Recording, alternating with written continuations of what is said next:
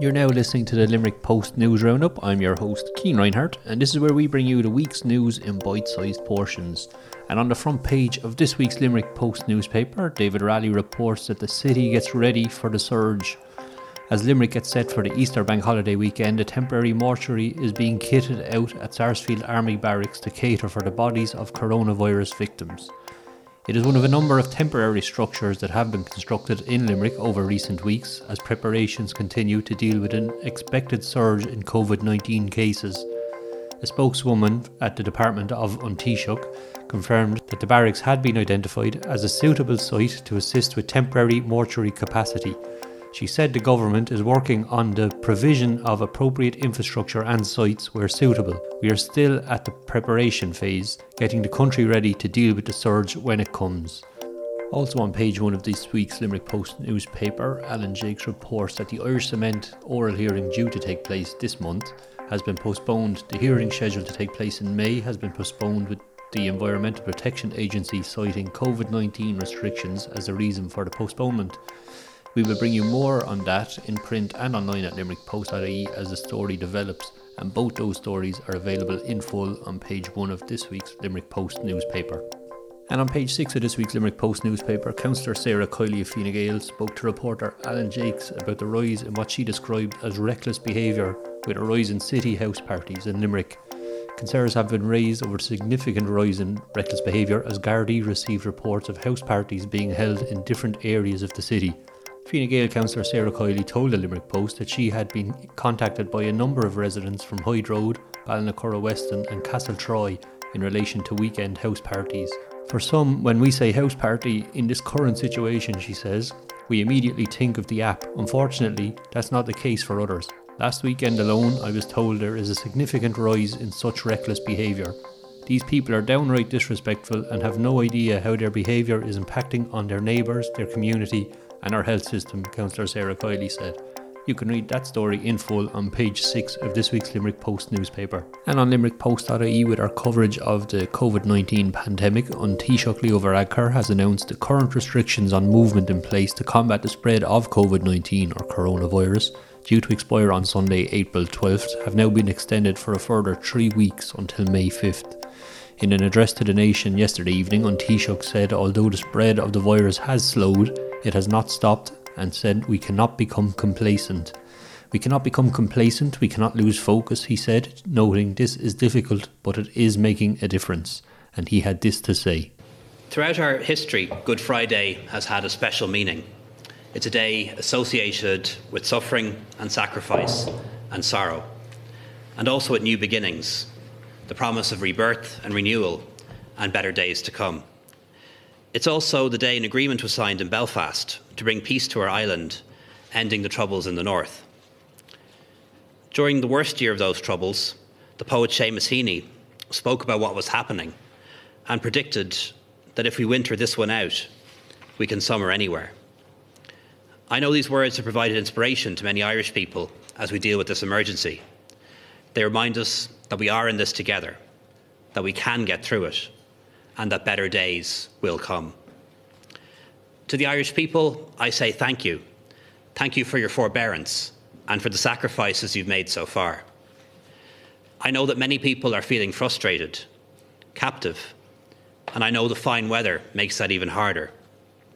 We all want to be outside. We want to be with friends and family. We want to see the mountains and the sea. We want to feel that we can go anywhere. We want to be free. And I know it is very difficult, but every sacrifice that we make is helping to save lives. It's making sure that our health service is not overwhelmed. It's making things a little easier for those working on the front line and those backing them up, whether it's support staff, administrators, or partners at home. Because the vast majority of people have heeded the advice of the experts, we've been able to interrupt the spread of the virus. We've been able to shelter the most vulnerable and protect them. Your sacrifices are making a difference. We've slowed the spread of the virus considerably, but unfortunately we have not stopped its spread. We all know people who are suffering and grieving at this time.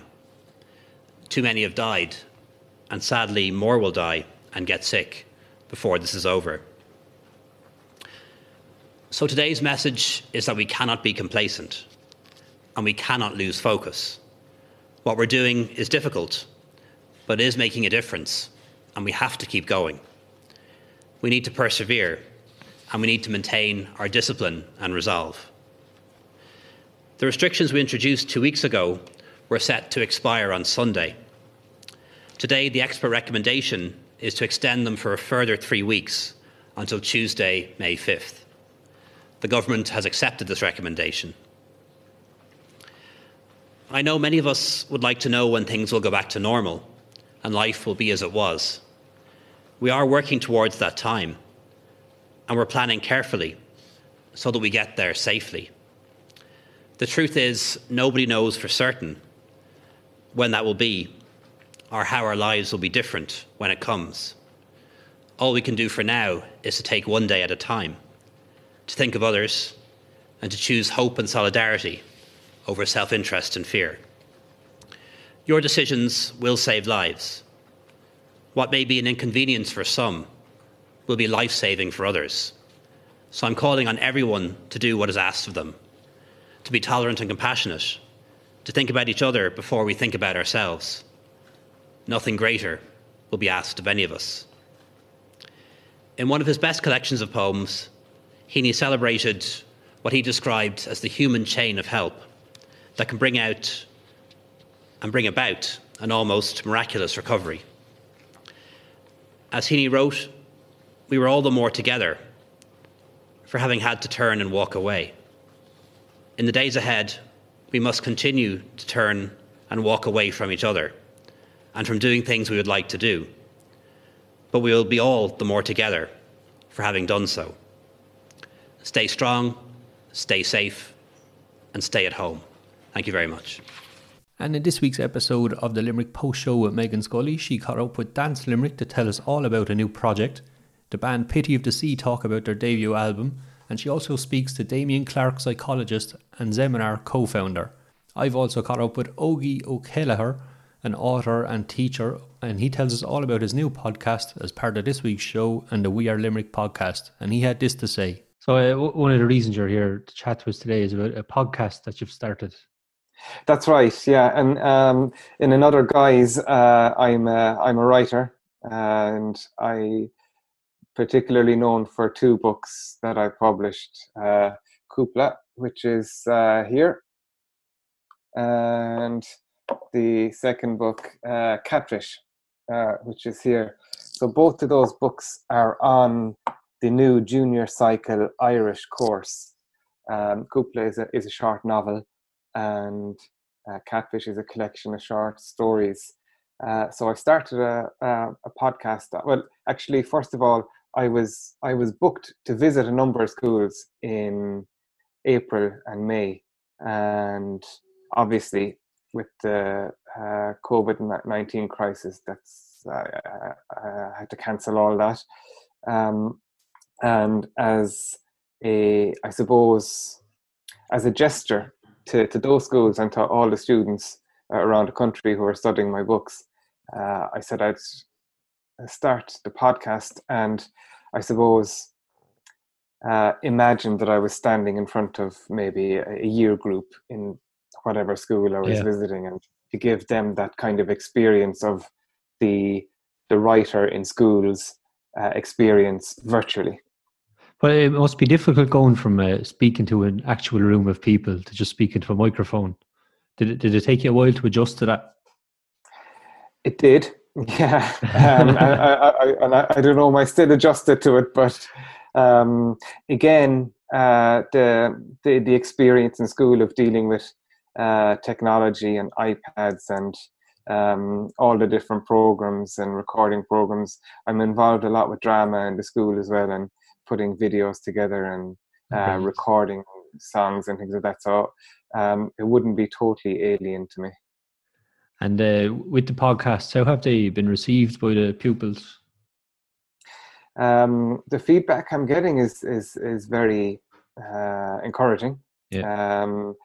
After the first podcast, there was very good feedback, and also very constructive feedback as regards maybe little bits of information that I could add to it, and in making the podcast shorter as well, because the first one I put out was about 20 minutes, which was maybe a bit long for a junior cert student, especially who's listening at home and has other distractions going on around them. With the podcast, where can people find it? And I imagine it's open to everybody. It is, yeah. It's free, and it's on Apple Podcasts now, and it's on Spotify, and it's on SoundCloud, and one or two other platforms. I think it might be on YouTube as well. But podcast-ogie. So that's OGIE with a big O, and that's how people can come across it. And I suppose if people could give it a 5-star rating maybe, and write nice a little review underneath it, it'll be nice. There's a story from China when the coronavirus hit China, and the schools were all the teachers were using a certain app and to distribute the homework, and the kids quickly found out, of course, that if you give an app enough 1-star rating on the App Store, that the App Store automatically deletes the app. You have to appreciate them banding together there and causing some kind of protest, you know. Ogie, thanks very much for joining us, and no problem. I hope everything goes well with the podcast, and things hopefully get back to normal before the exams. We're on a bit of a break at the moment for Easter, but after Easter it'll be back online again. Lovely. And I'm not sure will we be back in school, but whatever the situation is, we'll keep going with it anyways. Exactly. Brilliant. Thanks a million. Have a good day. No problem. Welcome back to the Limerick Post Show, and I'm delighted to be joined by Damien Clark, psychologist and co-founder of Zeminar. How are you getting on? Good, yes, very good from a very quiet Dublin. I live in the middle of the city, in the city centre, and it is eerily quiet outside, so I feel like everybody has strange times. I've seen your Instagram and I've gone around, and I have to say all the artwork in the city is stunning, which you'd never notice when you're just walking around the busy streets. I know. So I've had a little bit of time in my hands. I use that 30 minutes outside to try and do something productive, try and do something that helps me to take my mind off myself. So Instagram is a useful tool for that. I'm enjoying it, yeah. I'm the same as well. Now let's get right into it. You were the co-founder of Zeminar, which we're going to touch on in a little while. But first of all, you're a psychologist. Can you tell me why you went down that route and why psychology? Yeah, so my original background is actually marketing and Japanese. I did that at DCU. Yeah, a bit random. I spent a year in Tokyo and kind of worked in marketing for 7 years. I didn't really feel it at the time. Probably just didn't get into the right role. Went off to Australia to find myself and try and get into some altruistic work, and that didn't work. So I came home, and I'd always had sort of an inclination that I'd like to get into psychology, but I didn't back myself really. I didn't apply myself particularly well in the leaving cert, didn't get the points. So I suppose when I came back from Australia, I started to just try and get into different types of work, volunteer work. And one of the organizations I started to work with was the Samaritans. So I spent a bit of time there on helplines, listening to people throughout the country. And I just enjoyed the work. I just enjoyed being useful for the first time in what felt like a long time. So that was like my moment, my calling. So I decided to start from the start again. Went back to UCD, did a HTIP in psychology, which was like a fast track degree. And then luckily I applied for the doctorate in Trinity College in counselling psychology. So I'm way more interested in the people side of stuff. The counselling was probably more suitable choice for me. I'm less interested in the assessment side of things, if I'm honest. So I worked my way through 3 years of a doctorate, did a thesis on social media and body image, which was really interesting, focusing on teenagers. So it's been a long road, but it's a really worthwhile road. So if anyone's out there interested in psychology, I thoroughly recommend it, but be prepared for a lot of hard work. I like the way though you went down the marketing route first, did the Australia thing, so you just kind of shows that you don't need to make your mind up when you're in school. Like you can change career at any point. I think that's a lot of people think that they have to do a college course and that's it, but you don't. You can change every couple of years if you want. Yeah, like so the average person's probably going to changed their career 4 or 5 times now. I went back to college when I was 29, so I'd been out of college for 6 or 7 years at that stage, so I went back, and there's nothing wrong with that. Sometimes it might feel like a bit of a dent in the pride or the ego that you're going to have to go back, and you're watching people sort of go forward in their lives, but time passes. That's the way I was trying to say. Time passes, and the time will pass, and if you're doing something you don't enjoy, in 5 years' time, if you don't change it, you're still going to be doing that thing. I understand that people have different commitments that they have to adhere to, but for me, I didn't have too many commitments other than finding something that I loved. So I was in that luxurious position of being able to sort of start from scratch and just go for it.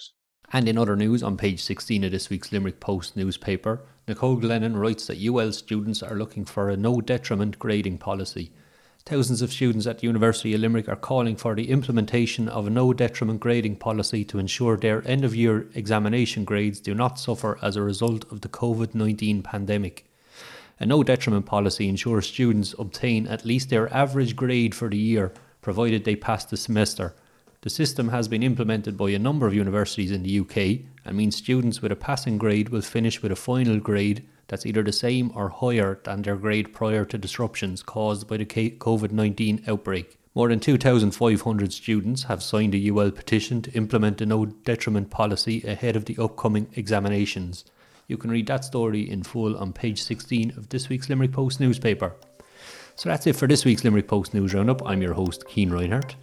For more news, sports, art, entertainment and much more, you can visit limerickpost.ie or pick up a copy of the Limerick Post newspaper. And to keep up to date with all Limerick news, you can follow the hashtag Keeping Limerick Posted across all social media channels or visit limerickpost.ie. We really are keeping Limerick posted.